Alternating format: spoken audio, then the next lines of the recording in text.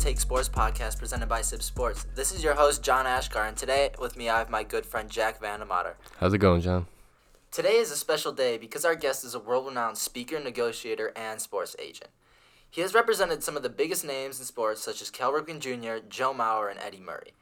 He is the author of multiple best-selling business books, including The Power of Nice. We're pleased to welcome Ron Shapiro on our show today. Thank you, Ron, for coming on the show today. It's a great pleasure having you with us.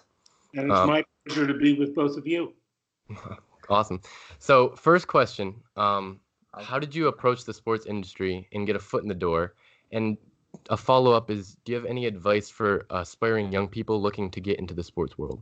Well, there are going to be two different tracks that we take here, because I really didn't aspire to be in the sports business.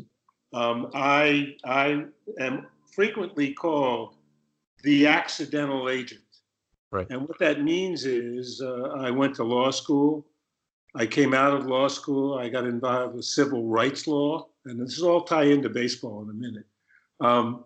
And after getting involved with civil rights law, my law firm said, well, you're doing good works, but that doesn't make any money for us. So here's some securities books. That's investment law.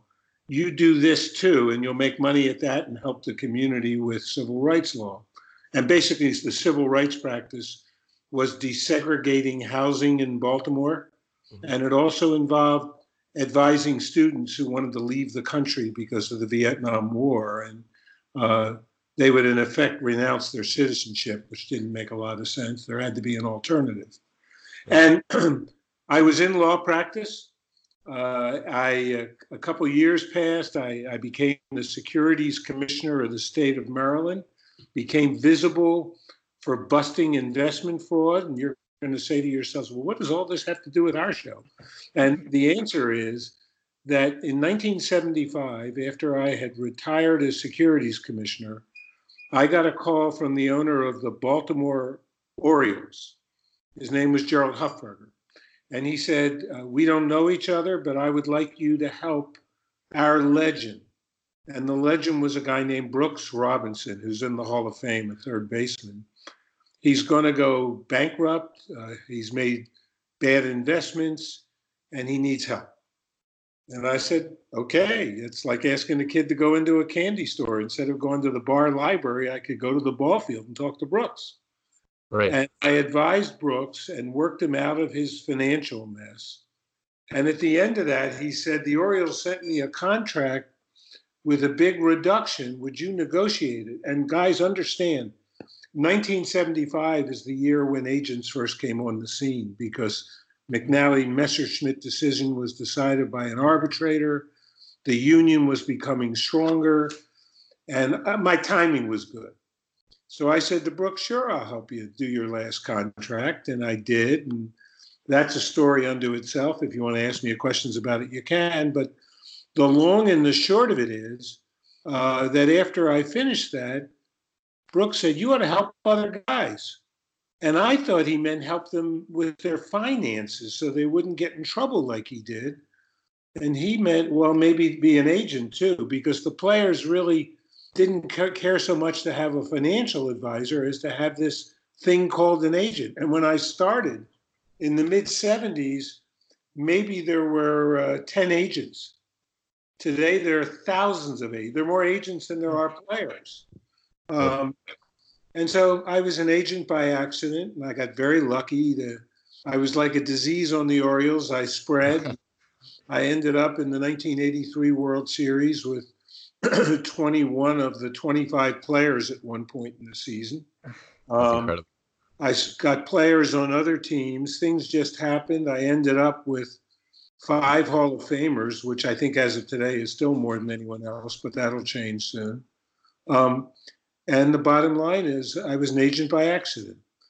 What my advice to young people getting into the profession today would be, it isn't probably going to happen by accident anymore. Right. And it's going to take a lot of perseverance because there are more agents than there are players, partly because there's so much money involved. Mm-hmm. And people, both unscrupulous as well as very scrupulous people, find themselves in the business for one reason or another. And so young people who get into the business by themselves may get a client or two and then find that they're pilfered by someone who wants that client.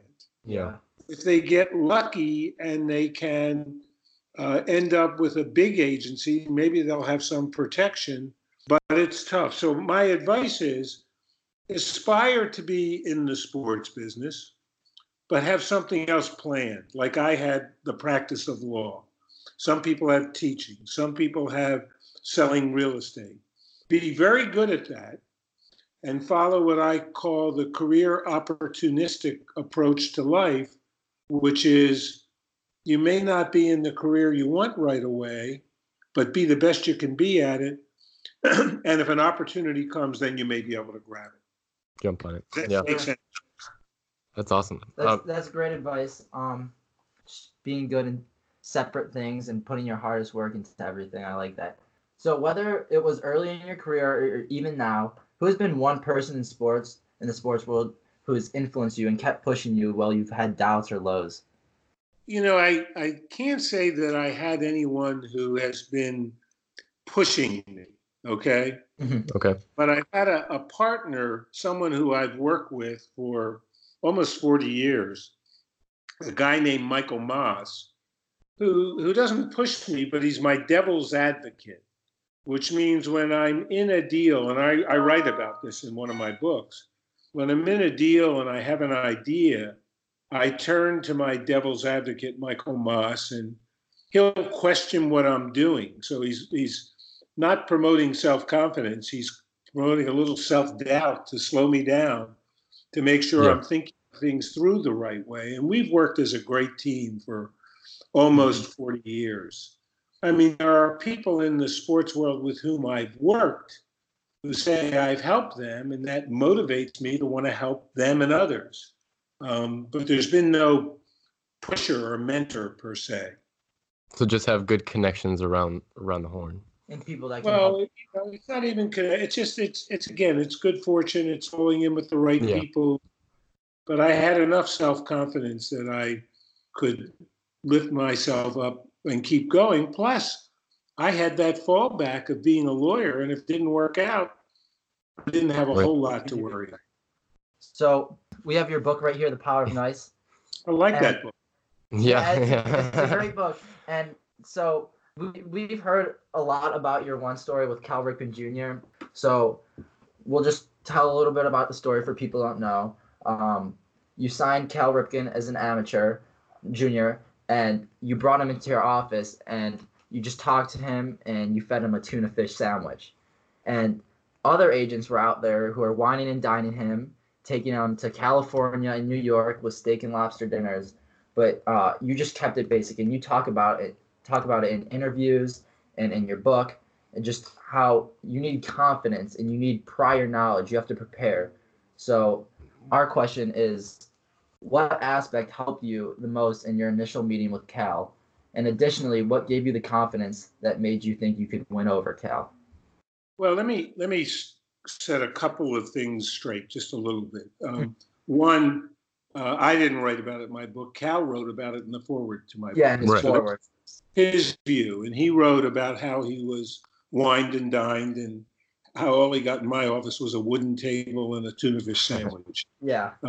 He did get a soft drink too, and and basically, I just had a value system that guided me. I mean, people said to me, "You're going to be an agent.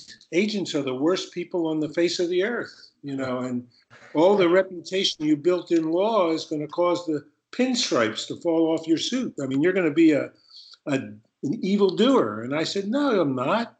I'm going to do it the way I want to do it." So starting with Brooks Robinson, who was an amazing values guy, committed to the community, committed to other people, through Cal and Kirby and others, and Joe Mauer. You know, I was I'm a lucky guy. I held to my values. I wouldn't have been comfortable in a nightclub. I invited him to my office. Also, his father knew of me. By the way, he was a young professional, not an amateur when I signed him. He was already up. And he came to my office his father had suggested, knew me through the Oriole players I represented. And so, I had enough confidence in my values that if the player didn't embrace those, then maybe he wasn't the right player for me. And that happened on a few occasions. Does that make sense? Yeah, that It makes does. perfect sense. That's interesting how even a player of that magnitude, you can still keep, and hold on to those values. He wasn't a player of that magnitude then. He was a rookie. Right. But So he you, was a high drafted rookie. But, right. Joe Mauer is a better example because Joe Mauer was football player of the year and baseball player of the year in USA Today in 1 year. He was the most sought after guy by 2 leagues in sports. But his parents heard about me from an umpire, and I met with them even before I met with Joe, and they bought into the ideas and values, and they had great values. So there was a match, and that's really what it's all about. That's very good. So kind of leading into our next question, and it kind of involves Joe Mauer. So Joe Mauer was kind of, as we know, your last active client, and he recently hung up his cleats, and it kind of marked an end to a storied career as an agent. So first of all, how has it been an honor representing Joe Mauer? And then second of all, how did it feel knowing that your road as an agent has kind of come to an end? And what do you kind of plan on doing in the future? Well, it's significant. Today is really a significant day because I got an email from the Major League Baseball Players Association telling them that they got my notice that I wanted to be put on the inactive list as agent. So this conversation occurs on a significant day. But Joe marked the end of because I stopped taking clients Right. about 7 or 8 years ago. Joe was the last I took. Maybe I took one other along the way, but and that was by choice. So winning Joe Mauer over was pretty easy because values matched immediately. Uh-huh. How it felt representing him was just awesome. So the point I want to make is, in the first 4 or 5 years of his career, it was easy because Joe was a wonderful person. We worked together on his contracts. We did good things, and loved his family. And it was like family. Every time we were with Joe, it was fun. And I was proud to say to people we represented Joe Mauer because not only was he on the cover of Sports Illustrated when he was chasing 400 and recognized as a great player, but everyone respected him as a good man. And that really was to me, that was the essence of representation. But then he started to have a series of injuries and other things occurred and had a condition which impacted on his physical self. And his career started to slide a little bit. The work increased. We had to work with him on medical things. We had to work with him on career things. We had a big contract come up in the middle of the first round of injuries, and it was up to the team to decide whether they wanted to sign him. And as you know, we ended up with one of the biggest contracts in baseball at the time, certainly the biggest for any catcher in history. I think it was $184 million over 8 years or something. It was big. So working for Cal was prototypical of what being an agent should be, and that is, supporting him while he achieved great success in his baseball, negotiating for him and making sure he didn't get in any bad business or financial deals. And he had a financial advisor to help him with that too, and helping him deal with the challenges that arose in the game, particularly those in a physical sense, sometimes in a team sense. But we had a great relationship with the team because that book you held up, The Power of Nice, that's how to negotiate so everyone wins, especially you. But you think about the team too. So we built, and it's about building good relationships as well as building good deals. So we ended up with good relationships with the Twins. And when we had to deal with challenges that impacted on the team or were posed by the team, we had great communication. So guys, representing Joe Mauer was terrific. And having him be the last guy we formally represented, that was great too. And you then said, what am I doing now? Well, I always believed in alternatives. And some of my agent friends would make fun of me. I remember one said, I can't believe you're doing this and that. And I said, well, I'm doing it. And I started a negotiations institute in 1995 to train people in negotiation skills, not just agents, business people, doctors, nurses, the person who called during this call, a musician or a musical person, people from all walks of life, um, even in international dealings. Um, Yeah.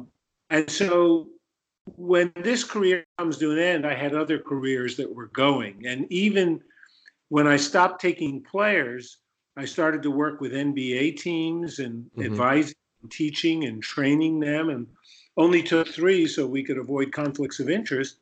Um, Worked with an NFL team. I'm special advisor to the owner of the Ravens.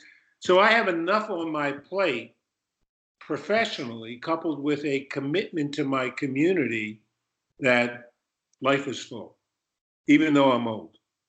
And that kind of plays into our next question. So you are, I guess you could say, recently opened Shapiro Advisors LLC. That was about 2 years ago. Uh, Shapiro Advisors LLC came about 2 years ago because I decided after almost over 20 years that I would give Shapiro Negotiations Institute over to the younger people working there to train people in negotiations, to do research on negotiations and the like. And I would just be a deal coach and an advisor on sort of a freelance basis. That's where the NBA teams are. That's where some of the small companies I deal with are, and a lot of pro bono work is, meaning for organizations and people who couldn't afford me otherwise. But that's the beginning of Shapiro Advisors LLC. So you kind of answered our next question, but we're just gonna ask, like, what made you decide to take this path at this point in your career? I'm writing a tweet today, and it's about the joy of giving advice to others. Now, it's a responsibility too. Right. And Yeah. I love advising other people, whatever they may do, whatever walk of life they're in. And I love leading them to results which are good for them. And I figured the name Shapiro Advisors was appropriate after Shapiro Negotiations because it allowed me to continue Hmm. negotiations if I worked with my old team, but it allowed me to put the focus on you come to me and I give you advice, not necessarily legal advice, but life advice, so that hopefully you get where you want to go with something. So to that point, you love advising people. How has your career and your love for advising helped your children and kind of and help their careers in the sports world? And did you push them towards that industry? Well, understand I have 7 children, and the oldest is visibly in the sports industry because he's the CEO of the Toronto Blue Jays and was the CEO of the Cleveland Indians and Right. helped craft some of their success. And my youngest son is in the sports marketing business on his own, started his own little company. He's like me. In between, 5 of them are, in medically related fields, financially related fields, coaching, um, community, different things. They all do different things. Um, and my approach to giving advice, which was people are the most important thing, and recognizing their needs and being a giver as well as a taker. There's a saying all my kids repeat time and time again, which I shared with them. It was an old Winston Churchill quote. You make a living by what you get, you make a life by what you give. Well, they live by that. And those in the sports Yeah. world also live by my book called Dare to Prepare, which is about being very well prepared. So Mark Shapiro, who is taking the Toronto Blue Jays through a rebuild now, as he did the Yeah. Cleveland Indians, um, is very, very good at preparing. And they all are. They all get it. So uh, through my teachings, not necessarily through my teaching them, but them picking it up by following an example, they've all, in whatever their chosen field, sports or non-sports, have become pretty good because they realize it's the work you invest in doing something that's important to getting the results you want. Exactly. If you're not putting in the work, you're not going to get results. Right. You have to invest everything so you can get your goals. Right. All right. Kind of a question, this is obviously a Cleveland sports podcast. We love Cleveland sports, and we have a big contract looming. You're doing well right now. But go ahead. Yeah, we've heard you. You didn't, or you don't like this question. I don't know. We kind of just wanted to ask it. Go ahead. So Francisco Lindor, I'm sure you've been asked multiple times. Believe it or not, I haven't, but you guys can try me. I don't know that I can answer it. Okay, all right. What from your experience as an agent, and just your prior knowledge, what kind of needs to be done other than the obvious, the money involved? What could kind of happen to get Lindor back with the organization? Or what could help to just kind of make like a miracle signing for us? Because everybody knows the money is certainly the issue here. Is he in his free agent year? So no, he has 2 more years left after this year, and then he can walk. Well, I think that, Chris Antonetti and Mike Chernoff are 2 of the most competent. And by the way, they're followers of the power of nice. And, negotiate early. Don't wait till the last minute in today's world. And use a relationship if you have it. And it may be that you can't give the most money. It's interesting. You're in a world with baseball. You compare your baseball and your football team and your basketball team where there is no salary cap. There's a tax. And the question is he important enough to the organization that the organization is willing to budget what it will take? And can he give a little in the process too? Because he may not get what he's going to get elsewhere. And it's not unlike when Cal Ripken was a free agent or Kirby Puckett was a free agent. I got them to the top of the market, but I wasn't out to break records for myself. So I had to give a little as his agent in advising them, but the clubs had to give. They had to get to the top of the market in order to retain them. But you take those 2 guys and Joe Mauer, and here are 3 players in an age where players move to get more money, who got great money and remained a part of their community. Now, I don't know enough about Lindor and the Cleveland community and how much he's been connected with the community, but I do know he's a great and beloved player. So everything ought to be done to retain him. Yeah, everyone in Cleveland's just absolutely in love with him. So just compromise really is what we need to find. And we've offered him deals before. We previously in his career we offered him like $100 million contract, but that's when he was younger, and obviously him and his agent were prepared and knew that he was the special type of player, so they did turn it down. Who was his agent? His agent. That is a good question. I can look it up real fast. But the team. That is something that we did not prepare for. But the team ought to analyze. Who's his agent? What kind of deals has he done? Has he ever compromised financially? And it may be that there's no. If you read my books, negotiation isn't about saying I want, you get. Negotiation is about doing all the research in the world so you're the best prepared person in the room, and then figuring out how you communicate with someone so that there are positive vibes going back and forth, and ultimately building a contract. It can be done, guys, but it's hard. It's hard. Yeah. Especially, I guess, for Cleveland, because we're not as big as a market as other teams like Los Angeles or Boston or New York. So puts an extra space on it. But Minnesota wasn't as big a market as New York or Boston. They signed Joe, and Baltimore is not as big a market. They signed. It can be done. It can be done, but it's challenging work. Although I do think it just kind of warms our heart hearing you say that. Just like it gives us a sense of like, okay, maybe we can do this. When it does seem pretty unrealistic. I'll say that where the odds are in your favor to some extent is, I mentioned Chris and Mike, and they're 2 of the best in the business. So if someone's going to do it, it's going to be them. And if they don't, it won't be they don't know or haven't tried. Right. You talked earlier about your piece work with Israel and the players and Well, it's everything? just not just Israel. I'm involved with an organization called Peace Players International. And this kind of fits in with that Churchill quote, make a living by what you get, you make a life by what you give. And this Peace Players is Northern Ireland, dealing with Catholic kids and Protestant kids who are at war with each other from time to time. In South Africa, between blacks and whites and coloreds, and in Cyprus, between Turks and Cypriots, and in Israel, between Palestinians and Israeli kids. And we've used basketball to build bridges between communities that are conflicting.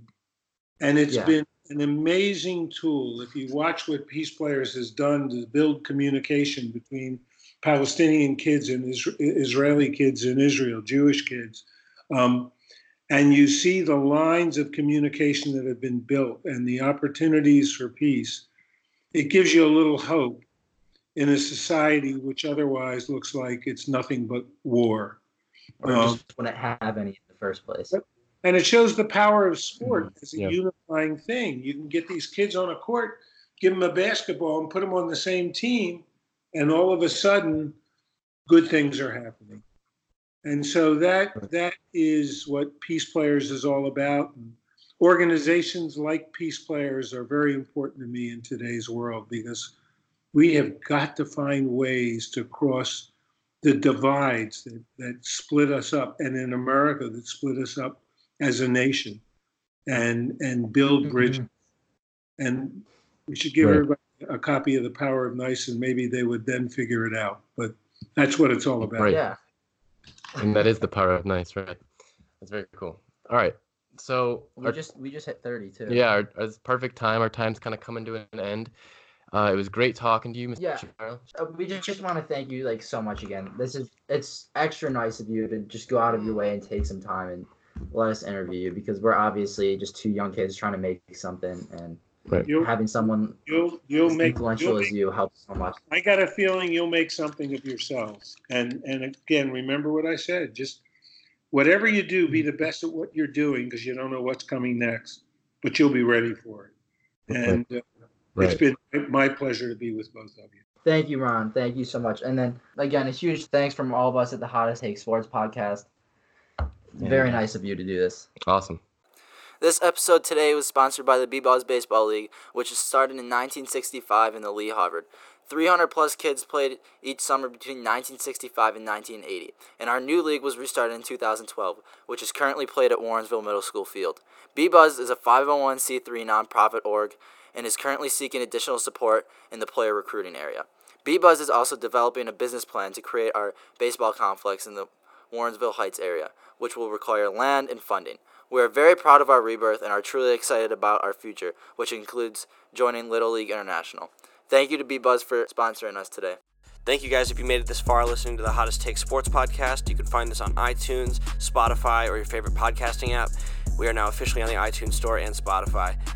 Today's intro beat was made by Ace Banks on YouTube. We'll have a link to it in the description. Make sure you hit the subscribe button and stay updated with our weekly show, and make sure you rate the show and leave some feedback. Thanks again, and see y'all next time.